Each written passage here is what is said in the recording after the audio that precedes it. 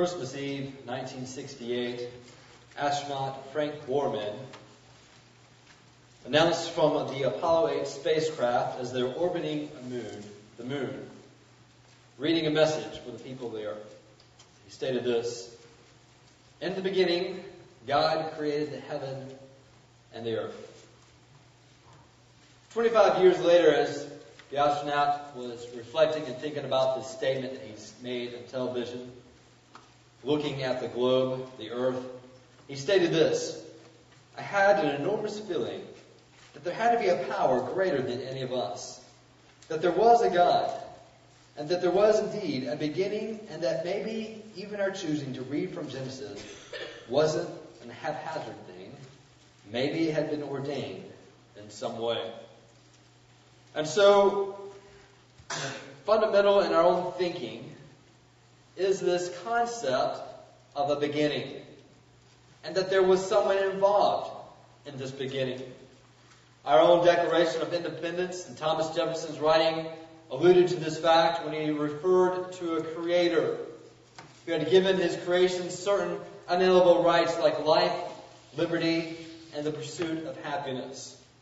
Somewhere modeled in our government is the concept of a beginning and someone who founded some principles at that beginning.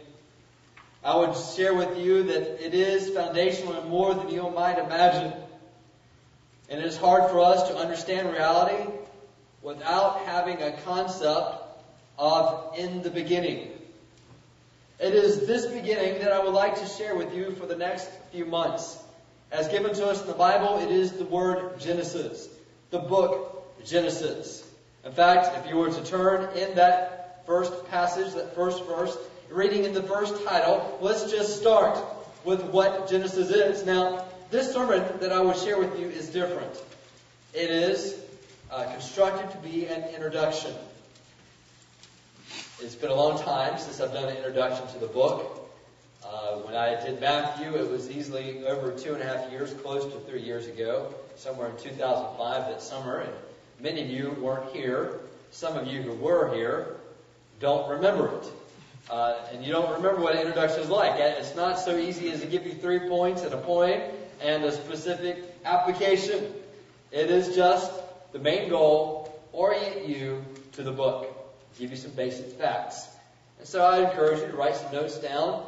We'll get to the main points as we get into the next couple of weeks. I will also be following up this on Wednesday nights, as there is so much in the book of Genesis that I will not be able to present to you everything. And so we hope to go into more detail on Wednesday nights, as well as present some notes for you that we will leave out on Sunday. And so that as you come in, that you can get the previous week's notes and some of the study notes that I used in coming to some of the points that we're getting at. So I expect to have several more questions as we go in this. I don't have any hopes of answering all your questions, but perhaps maybe to lead you to some sources to answer those questions as we go on week to week. So, just to warn you, it's not like normal. So, let's look at the title, Genesis. What does that word mean? First of all, you need to know that title is not a Hebrew title. It is a Greek title, though the book of Genesis was written in Hebrew originally. So how do we have this title of Genesis? Well, Genesis, as I said, is a Greek word, a transliteration of a translation. Translation, the Greek word translating the Hebrew word, which meant in the beginning a proper and fit title. But when the Greeks were looking at this, they changed the word around to genenosis, which means the origin, source, generations are beginnings. And so that's where we get the word Genesis, literally meaning generations, but in fact referring to beginnings. All right? I know maybe it's something you weren't curious about, but you just need to know what that word means as we go into this. And I think it is fitting as we look at the beginning and the generations, as we look and study the literary text of this, that phrase, the generations, marks some of the divisions of the book. And so when you see the generations of, you know that their new unit is being described as we go into the book. Now, when it says, in the beginning, God created the heavens and the earth. That is such a profound statement. In the beginning, God created the heavens and the earth. I think for you to understand and appreciate this, I'm going to go back into some of our new members class material. So those of you who've been through that will recall this. But one of the things that we did in that class is that we tried to hypothetically somehow put all the universe knowledge that could be known, anything that could be known, and somehow theoretically place it into a box. Let's just say that blue box up there, that somehow within that blue screen identifies all that can be known, all the universe's knowledge, everything that man has ever known, hope to know, it's all in that box somehow. And I asked each one of you to come and please, for the benefit of us all, identify and shade the portion of all knowledge that you yourself possess. How much of that would you shade in or cover up?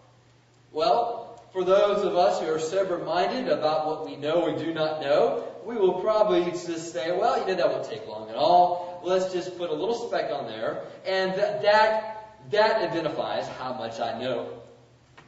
Yet, somehow, mankind, having very little knowledge of all that is to be known, will make theories about what all of life is meant for. From that little speck, we will try to define principles and ideas that will govern all of what is to be known. This science is called philosophy. Any of you who have studied philosophy will learn quickly that it is a history of man's theory contradicted by another theory, contradicted by another theory, and at the end of it all, you will have a mass record of man's theory of how this world fits and the meaning of life, and one contradiction after another until finally you get to some point who says, you know what? It doesn't matter at all. And they'll go into a nihilistic point of view where it says life has no meaning. That's philosophy. And that is what man tries to do. Yet, in that limited position, man will make a theory as to why their life is there, what is the purpose of life, what will happen to them after they die, and who is God and how they get to God. It is amazing to me that you and I, who struggle with algebra, yet will make such huge propositions about life and death and about God. Yet that is very popular. Very popular.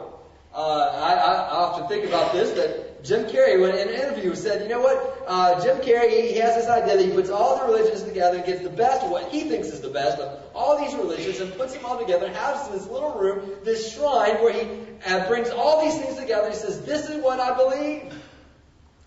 What makes Jim Carrey an authority?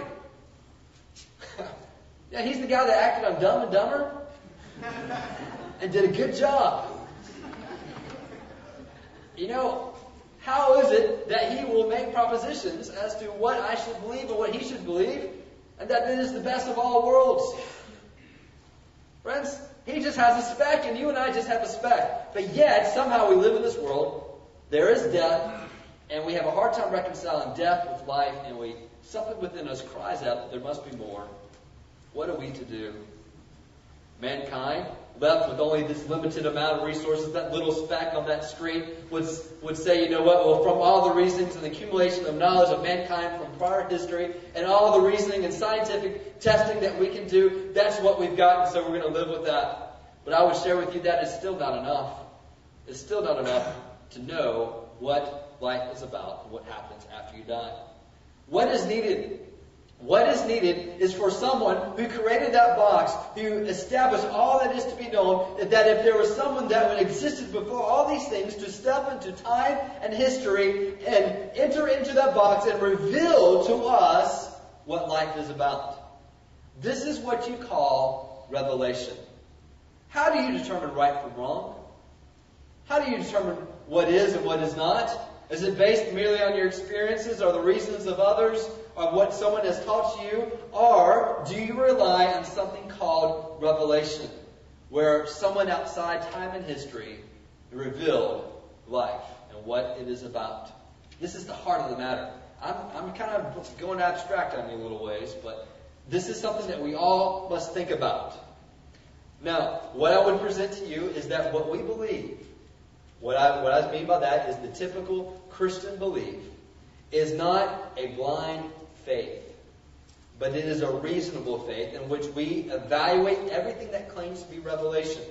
And there are quite a few who claim to be revelation and books that claim to be revelation. How do you know? Let me ask you this question. How do you know that the Muslims are not right? They believe it just as much as you do. And they will live and die. How do you know that 1 billion people are wrong?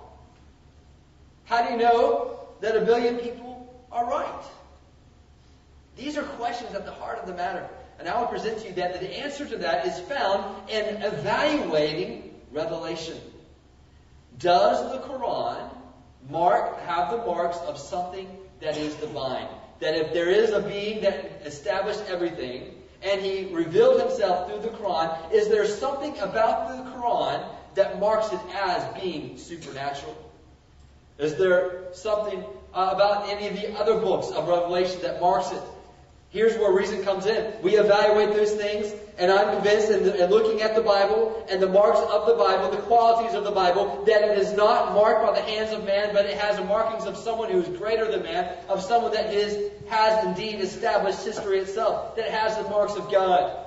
This is where reason comes in, and when reason finds a revelation that says this is it, then they follow life wherever that revelation takes them.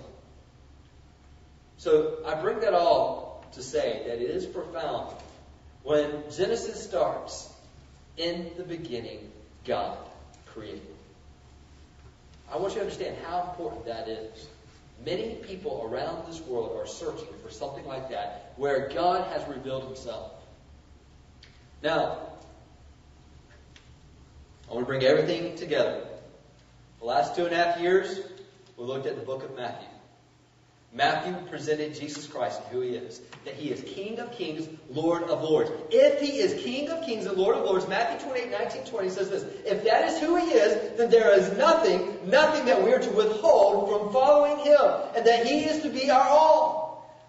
That's huge claims. More than mama and daddy, more than mother, or more than son or daughter, more than husband or wife, that we are to follow Christ above all. That is a huge claim to make, but it is true if Jesus is who he says he is. It's interesting, Matthew 5, verse 17, Jesus says, I am the fulfillment of the law. What was he talking about? Jesus is king, he's God in the flesh, we must follow him.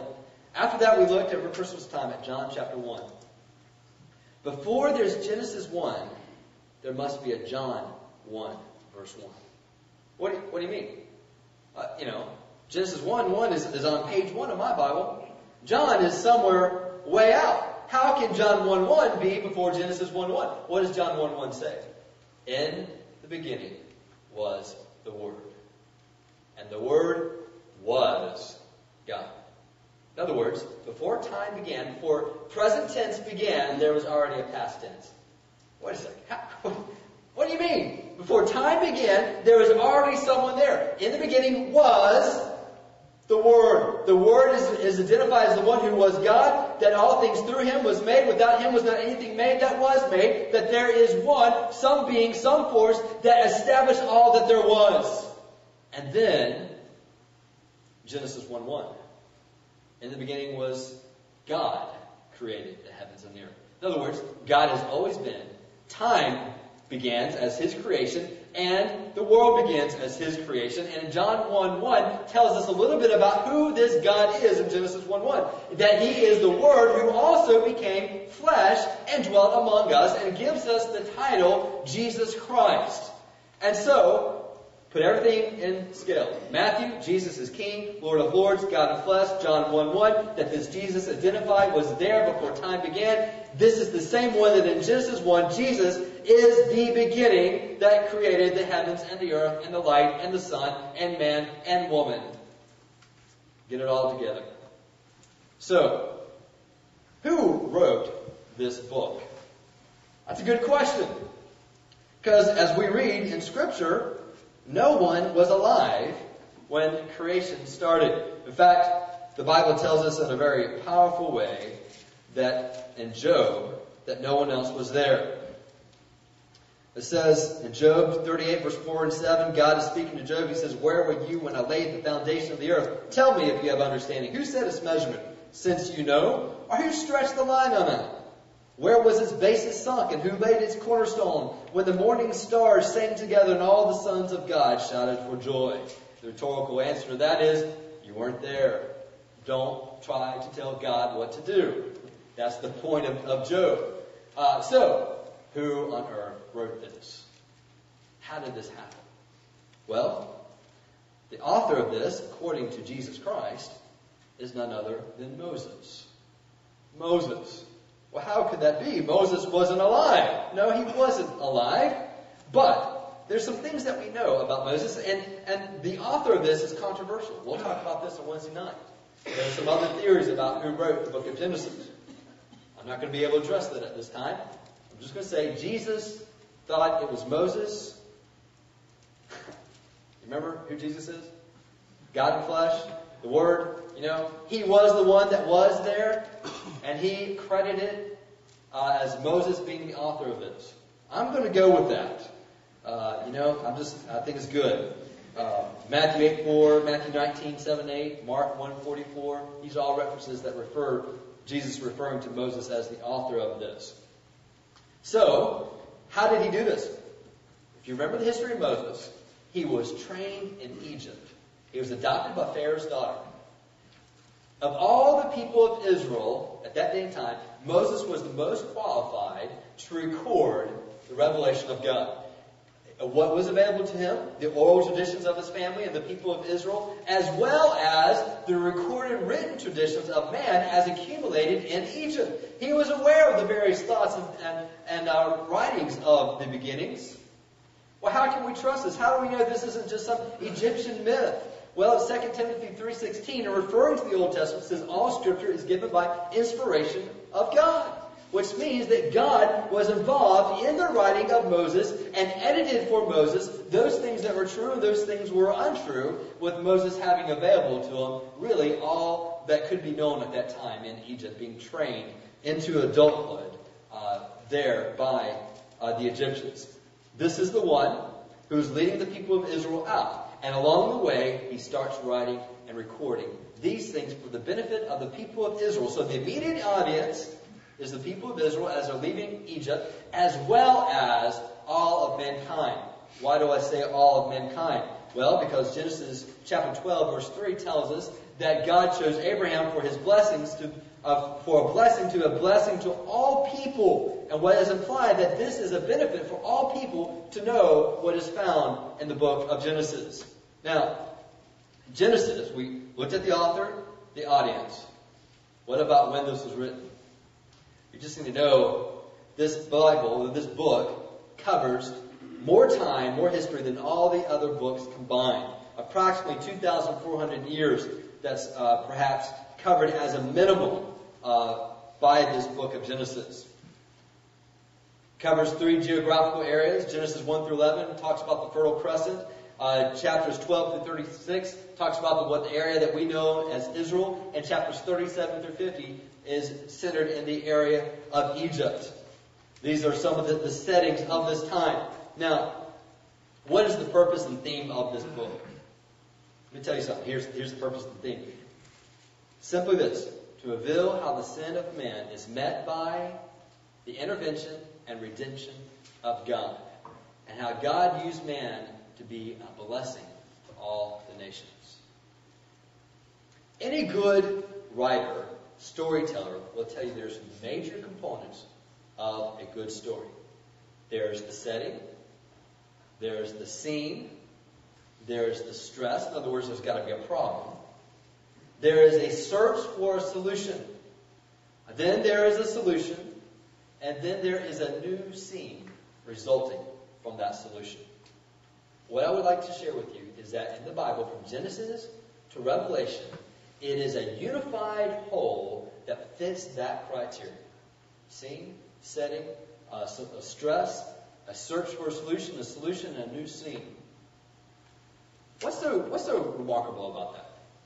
There are about over 40 different writers for the Bible, spanning over 1,000 years, separated by continents, time, education. Some are kings, some are fishermen.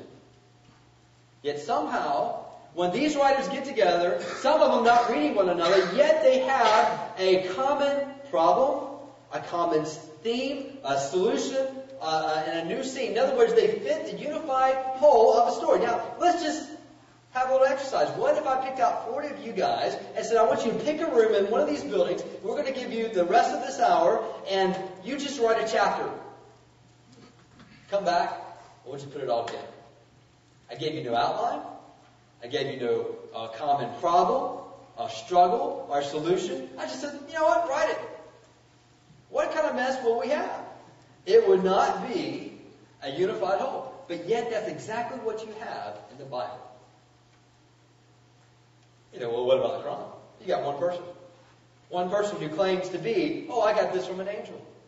Maybe one or two other editors, but primarily one. But yet in the Bible, you've got 40 different ones. I think it speaks to the testimony that this is a work of God, not a work of man, not easily invented. As well as, and I even got to the prophecies. If you want to know more about that, get into our day of birth that we'll have next March 1st. We'll talk about that in 101 class, what separates the Bible from some of the other sources. But nonetheless, that's what you have. As we get into Genesis 1 to 3, you've got a problem. You have the setting, and the scene, and then the problem, the stress. And from Genesis chapter 3, verse 15, all the way to the Gospels, you have a search for a solution. When you get to the Gospels, then the solution is identified. And as we get from Acts to Revelation, we start to see the changes are the new setting until eventually you get to Revelation 21 and 22 and you see the new scene. And at the end, we'll look at the interesting parallels between Genesis 1 through 3 and Revelation 21 and 22. Now, what are some key words? As you read through this Bible book, Genesis, some key words are beginnings and blessings. You'll see that repeated throughout. A key phrase, in you all the nations of the earth will be blessed. It's repeated 6 times within this book. What are the key verses? Genesis 1:1, in the beginning God created the heavens and the earth. Genesis 3:15, I will put enmity between you and the woman, and between your seed and her seed. And he shall bruise you on the head, and you shall bruise him on the heel. And then Genesis chapter 12, verse 1-3, when God gives the covenant to Abraham, it says, in you and in your family, all the nations will be blessed. Now, let me just share with you how important the book of Genesis is. In the New Testament, the book of Genesis is quoted from over 200 times in the New Testament. Just chapters 1 through 11 alone is quoted more than 100 times in the New Testament.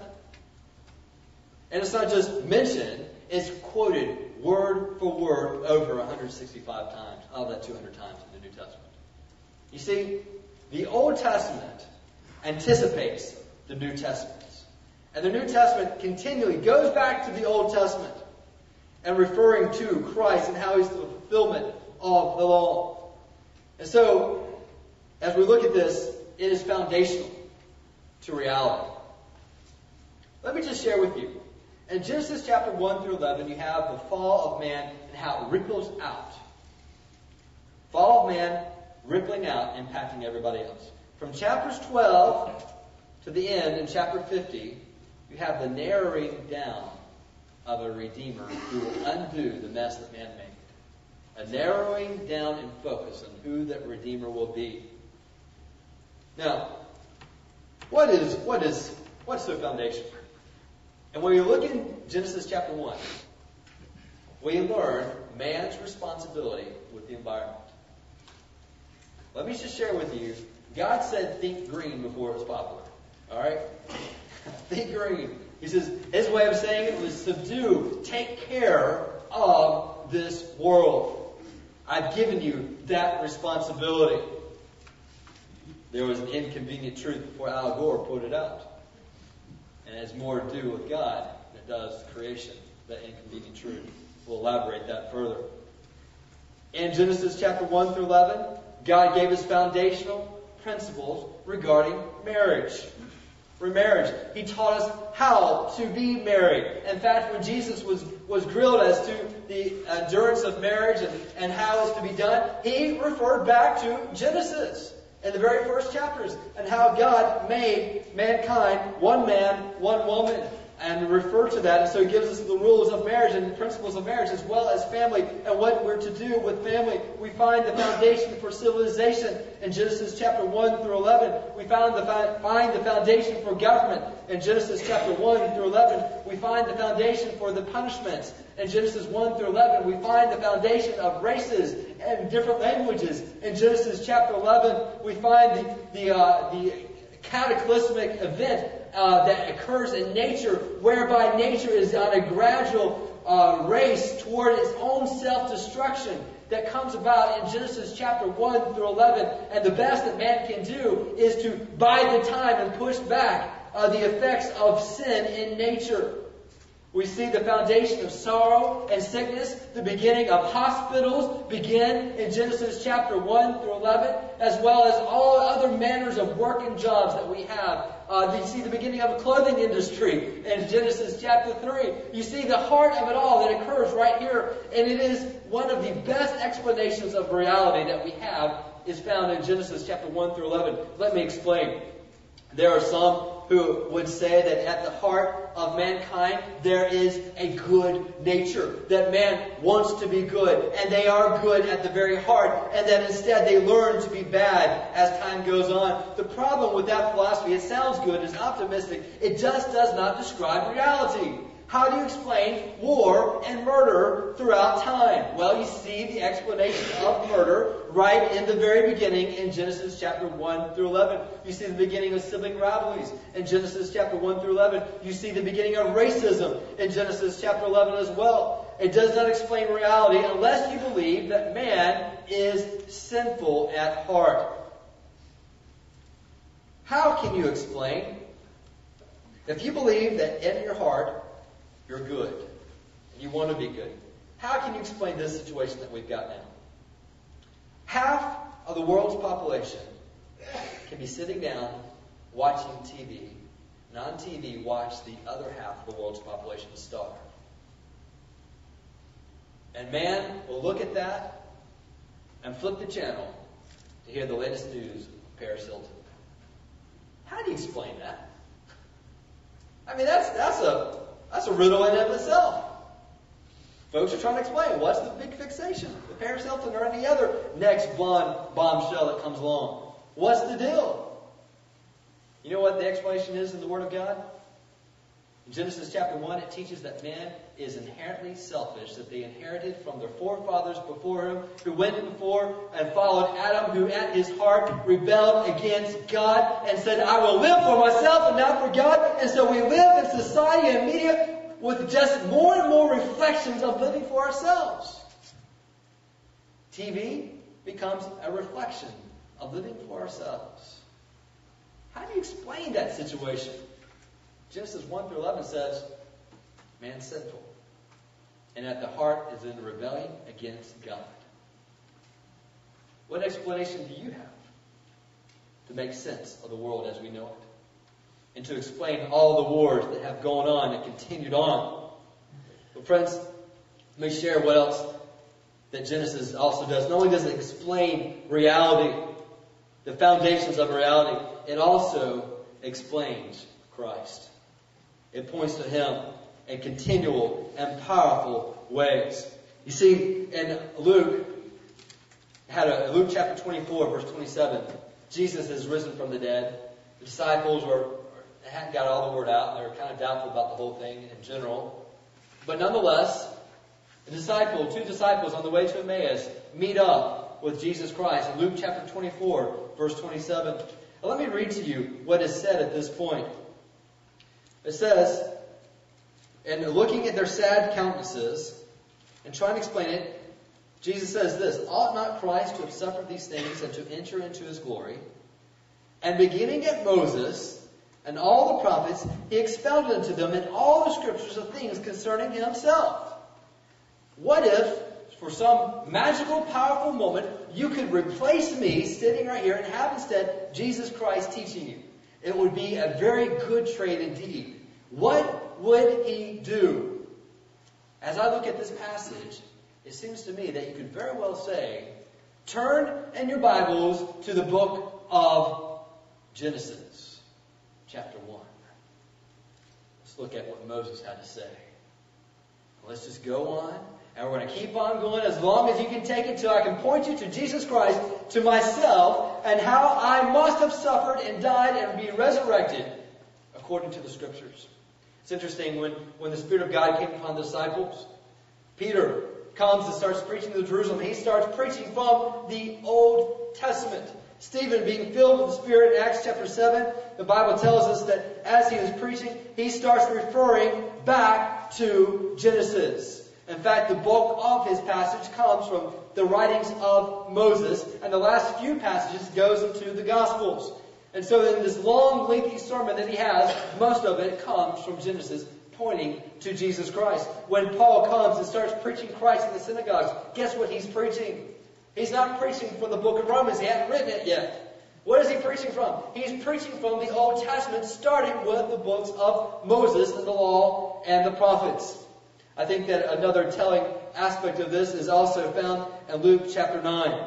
In Luke chapter 9, you have the passage in the story of Moses and Elijah having a meeting with Jesus Christ. That's a powerful story. It's called the Mount of Transfiguration. And here they are on this mountain. Moses, Elijah. Moses representing the law, the Pentateuch that he wrote, Genesis, Exodus, Leviticus, Numbers, Deuteronomy. Elijah representing the prophets coming on. So you have the law of the prophets, Moses and Elijah meeting with Jesus Christ.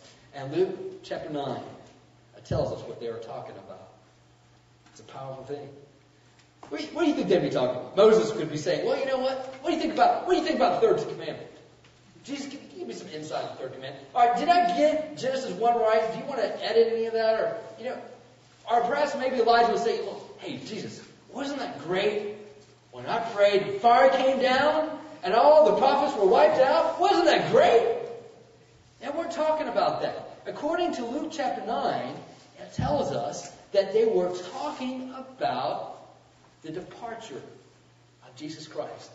The death of Jesus Christ that would occur in a few days in Jerusalem. Why? Because the death of Jesus Christ was the climax of Moses and his writings, and the climax of all of the prophets and their writings. And what they wanted to talk about was not their writings, but to talk about what Jesus Christ did for mankind on the death, on the cross that he would soon face. Why? It was so important. We'll get to it. I'm trying to hold back, but there's something really good at the end I want to share with you. What is the structure of the book of Genesis? As I said, it is revolving around the word generations. These are the generations. You can mark it up in large scale of Genesis chapter 1 through 11. You find a very significant foundational teaching there and some major events. Certainly the creation, the flood, the Tower of Babel, all being significant events that occur in that time. And then in chapter 12, you see that it starts following the descendants of Abraham, Isaac, Jacob, tribe of Judah. So what's the structure? Chapter 1 through chapter 2, verse 3. Introductions of the generations. Chapter 2, verse 4 through chapter 4, heaven and earth. Chapter 5 through chapter 6, verse 8, Adam. Chapter 6, verse 9 through chapter 9 through verse 29, Noah. Each one of these phrases talks about the beginnings of the generations of Noah. Chapter 10 through chapter 11, verse 9, the sons of Noah. Chapter 11 through verse 10 through 26, Shem, Terah, Ishmael, Isaac, Esau, Jacob. All these chapters assigned talking about the generations of these. And as we learn through it all, God is working through history. Let me just share with you one other thing that tells me about how this fits reality and teaches reality. Two popular thoughts in America today.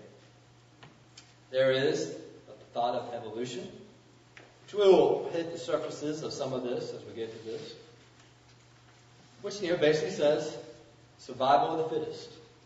Whoever adapts the best, the strongest, most fit are the ones who will survive. And then the other thought is an egalitarian thought. We're all equal. We're all equal. And we should respect diversity. tolerate other races.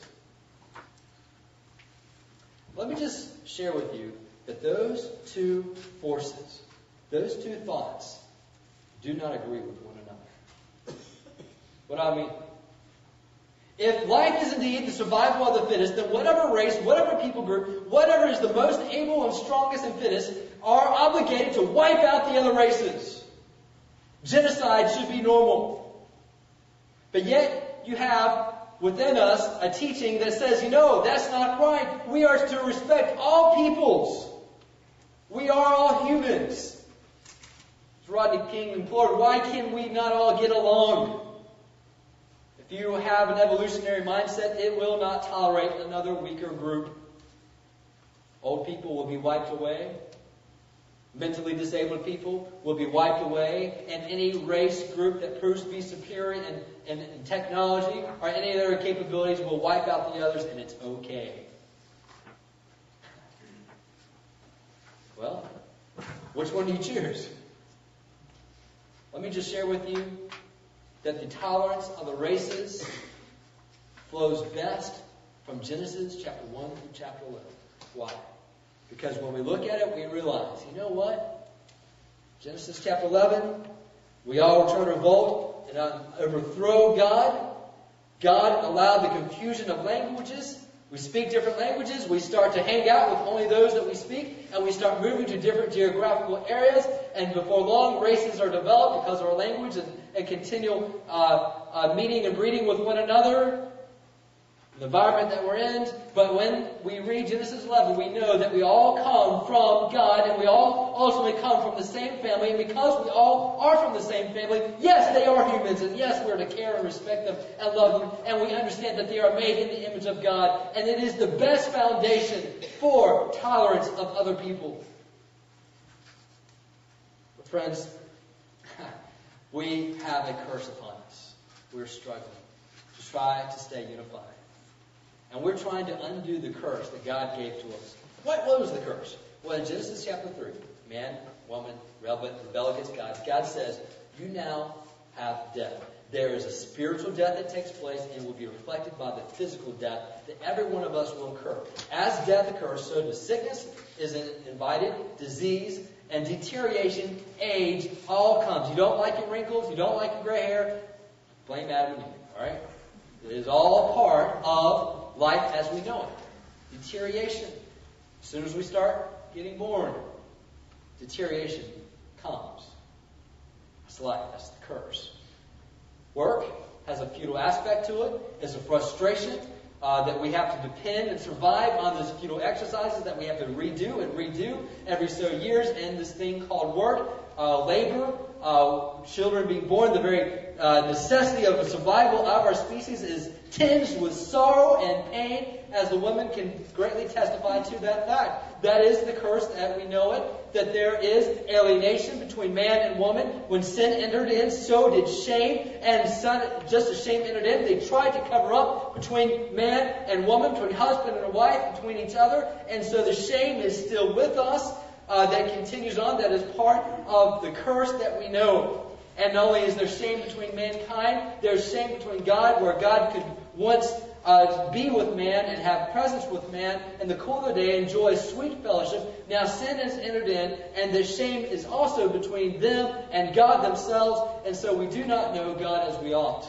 And so at the heart there is confusion that reigns because of sin. This is the curse. This is the curse as we know it. This is what we live. Well, let me take you to the end. This is what I've been kind of holding on for a while. If you will turn to Revelation. Revelation chapter 21.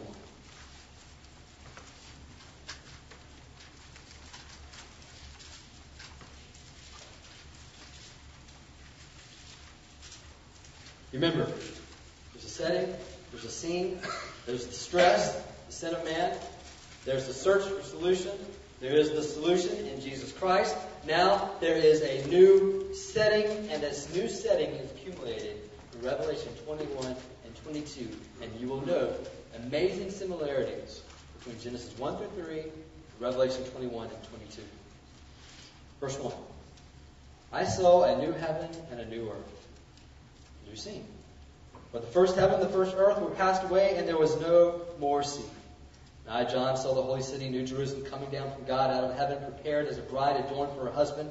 And I heard a great voice out of heaven saying, Behold, the tabernacle of God is with man, and he shall dwell with them, and they shall be his people, and God himself shall be with them, and be their God. In other words, there is now a renewed and full intimacy between mankind and God. They can once again walk together in the cool of the day. Verse 4, And God shall wipe away all tears from their eyes, and there shall be no more death. What happened in Genesis 3? There shall be death, and as a consequence, there will be sorrow. Tears were introduced in Genesis chapter 3. They're finally done away with in Revelation chapter 21. The tears are wiped away by God himself that are there. There shall be no more death, neither sorrow. Sorrow entered in, even at birth, as we are giving birth to the new generation sorrow. Sorrow is done away with, nor crying. Neither shall be any more pain. Where did pain come in? Symbolized by the thorn and thistle that now man must deal with, just with dealing with work and the aches and pains, arthritis, and all the things that come with it. God says arthritis be done away with. There is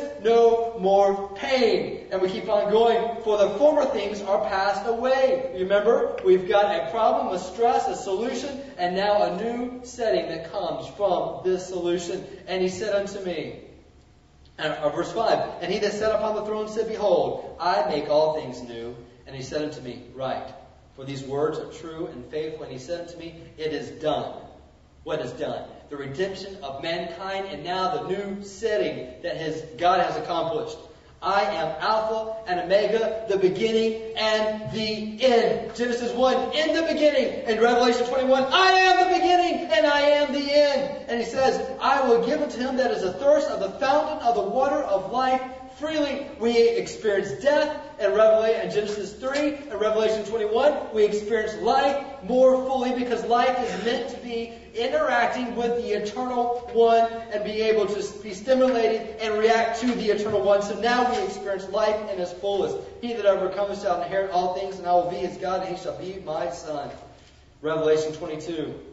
And he showed me, verse 1, a pure river of water of life, clear as crystal, proceeding out of the throne of God and of the Lamb.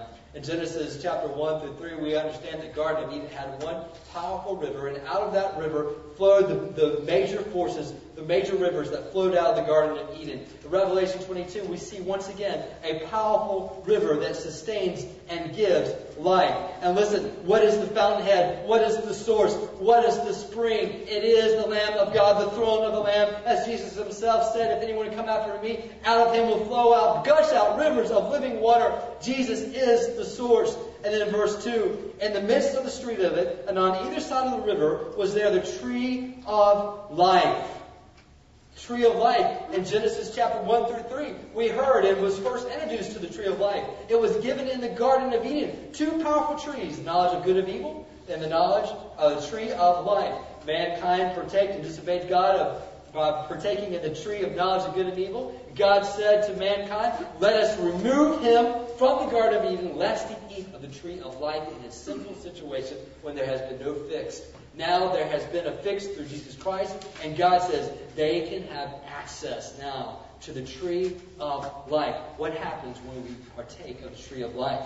Well, it says here, this tree bears 12 manners of fruit, and yielded her fruit every month, and the leaves of the trees were for the healing of the nations. In other words, no matter what ails you, no matter what is the problem of your life, and no matter what time it is, and every time there is a fruit that is for the healing of your life that flows from God.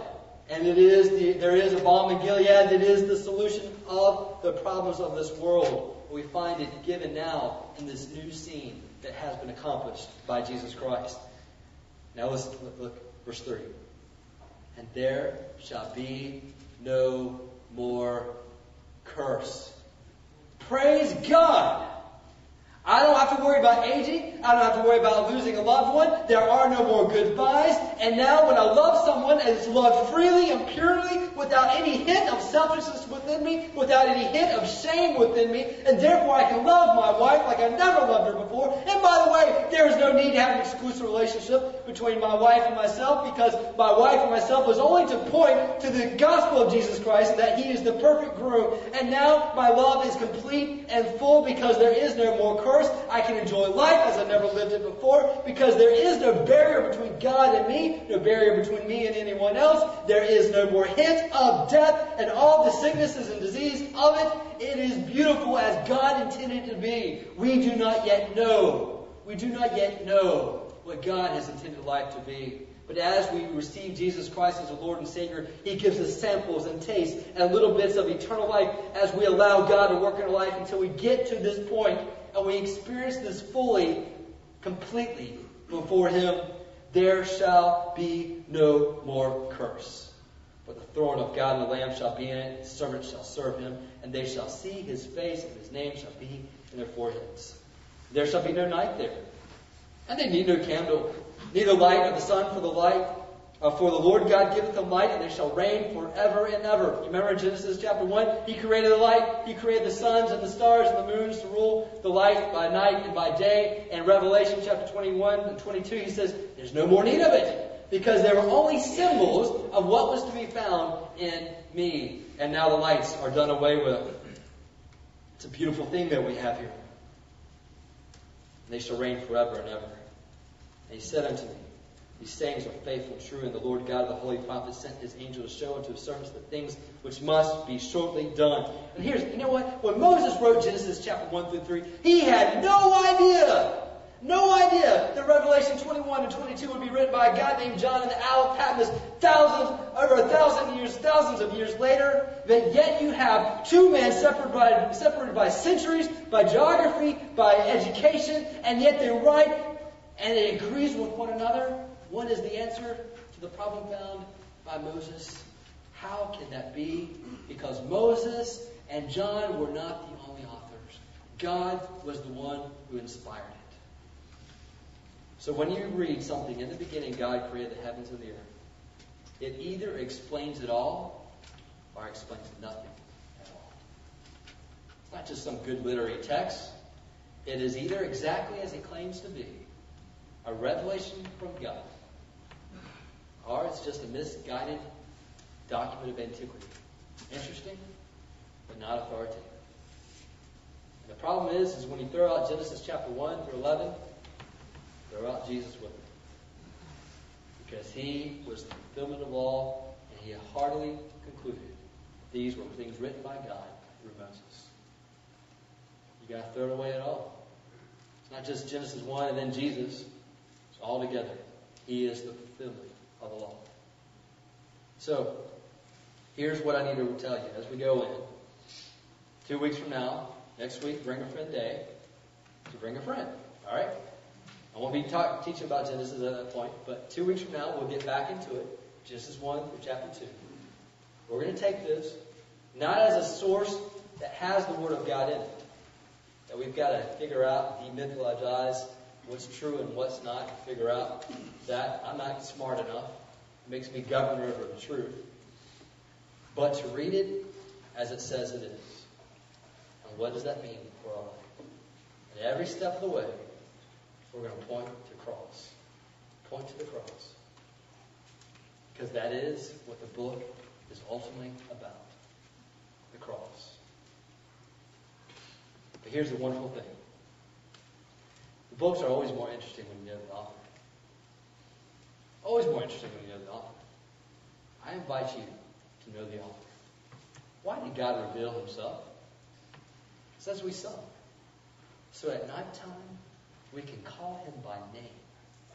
God doesn't just want you to be like a little ant out there and realize there's some creator that you do not know. He revealed Himself to you. Don't waste the words of God. If these things are true, and if Jesus is who He says He is, then there is nothing, absolutely nothing that we should place above God, and that we should make Him our number one pursuit. And we'll find that life is as He intended when we do that. He wants to know you. He sent His Son for you. He knows all about you. Will you make Him Lord and King He extends to you forgiveness. He's able to do that because Jesus died and paid the penalty so that God can justly say that if anyone comes to me, I will cleanse them and make them new. The Bible speaks of an end-time renewing that's going to take place, but you know what? You and I can get a little preview of that. A preview of the end-time renewing done individually as God works a miracle in our heart and life, giving us new life. Done by acknowledging Jesus for who He is, Lord and King, and asking Him to forgive us. Will you do that this morning? Let's pray. Father, help us to understand your word as we go through. Not necessarily to satisfy every curiosity, but to know what we need to know as you want us to know. So that we can live our life as you intended. Life more abundantly. Lord, not duplicating the mistakes of old and living life for ourselves and trying to exalt ourselves up before you, but acknowledging you as Lord and King, and that we are your people, the flock of your pasture, and that you are to be our shepherd. And Lord, some of us, we're still like sheep, following our own way. But Lord, you have laid the sin of us all on your Son's feet. God, I pray that if anyone here does not know you as King and Lord, that you speak to their heart. Lord, that they would not be content with some weird label called Christian, but they would be disciples of you, experiencing life as you meant it. Father, produce that result in every heart here. I ask this in your precious name.